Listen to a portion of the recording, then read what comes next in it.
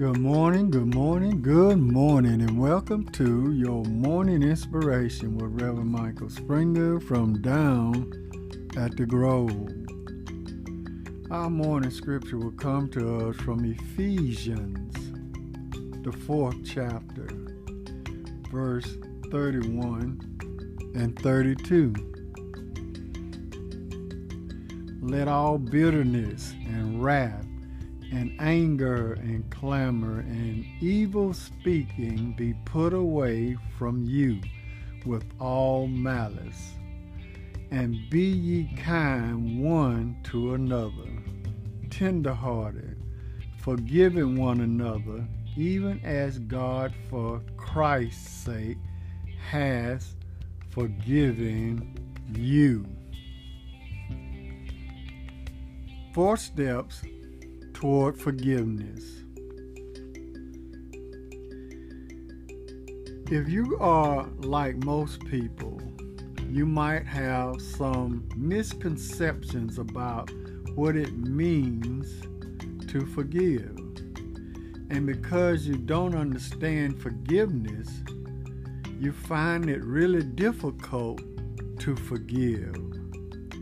So here are 4 things you should do when you need to forgive someone. Number 1, recognize no one is perfect. When you hate someone, you tend to lose your perspective about that person. Resentment, bitterness, and hurt make you stop seeing that person as a fellow human being.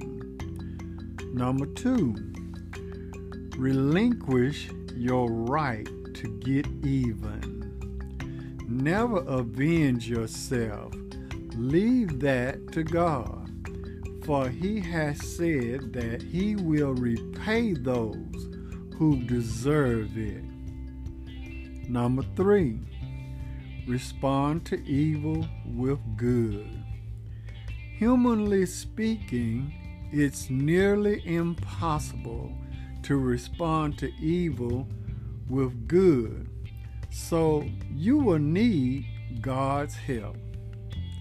And number 4, refocus on God's plan for your life.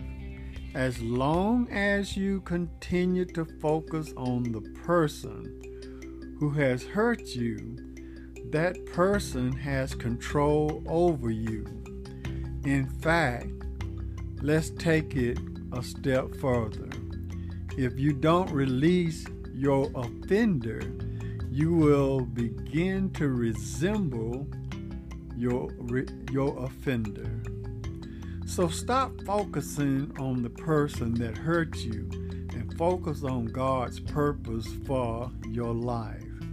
His purpose is greater than any problem or pain you might be facing. Don't hold on to the past and move on to the life you were created to live. Amen. So let us learn to work on forgiving one another. Let us pray. Oh, gracious God, as we come before Thee, we come with bowed heads and humble hearts, thanking You for what You've done for us in our lives.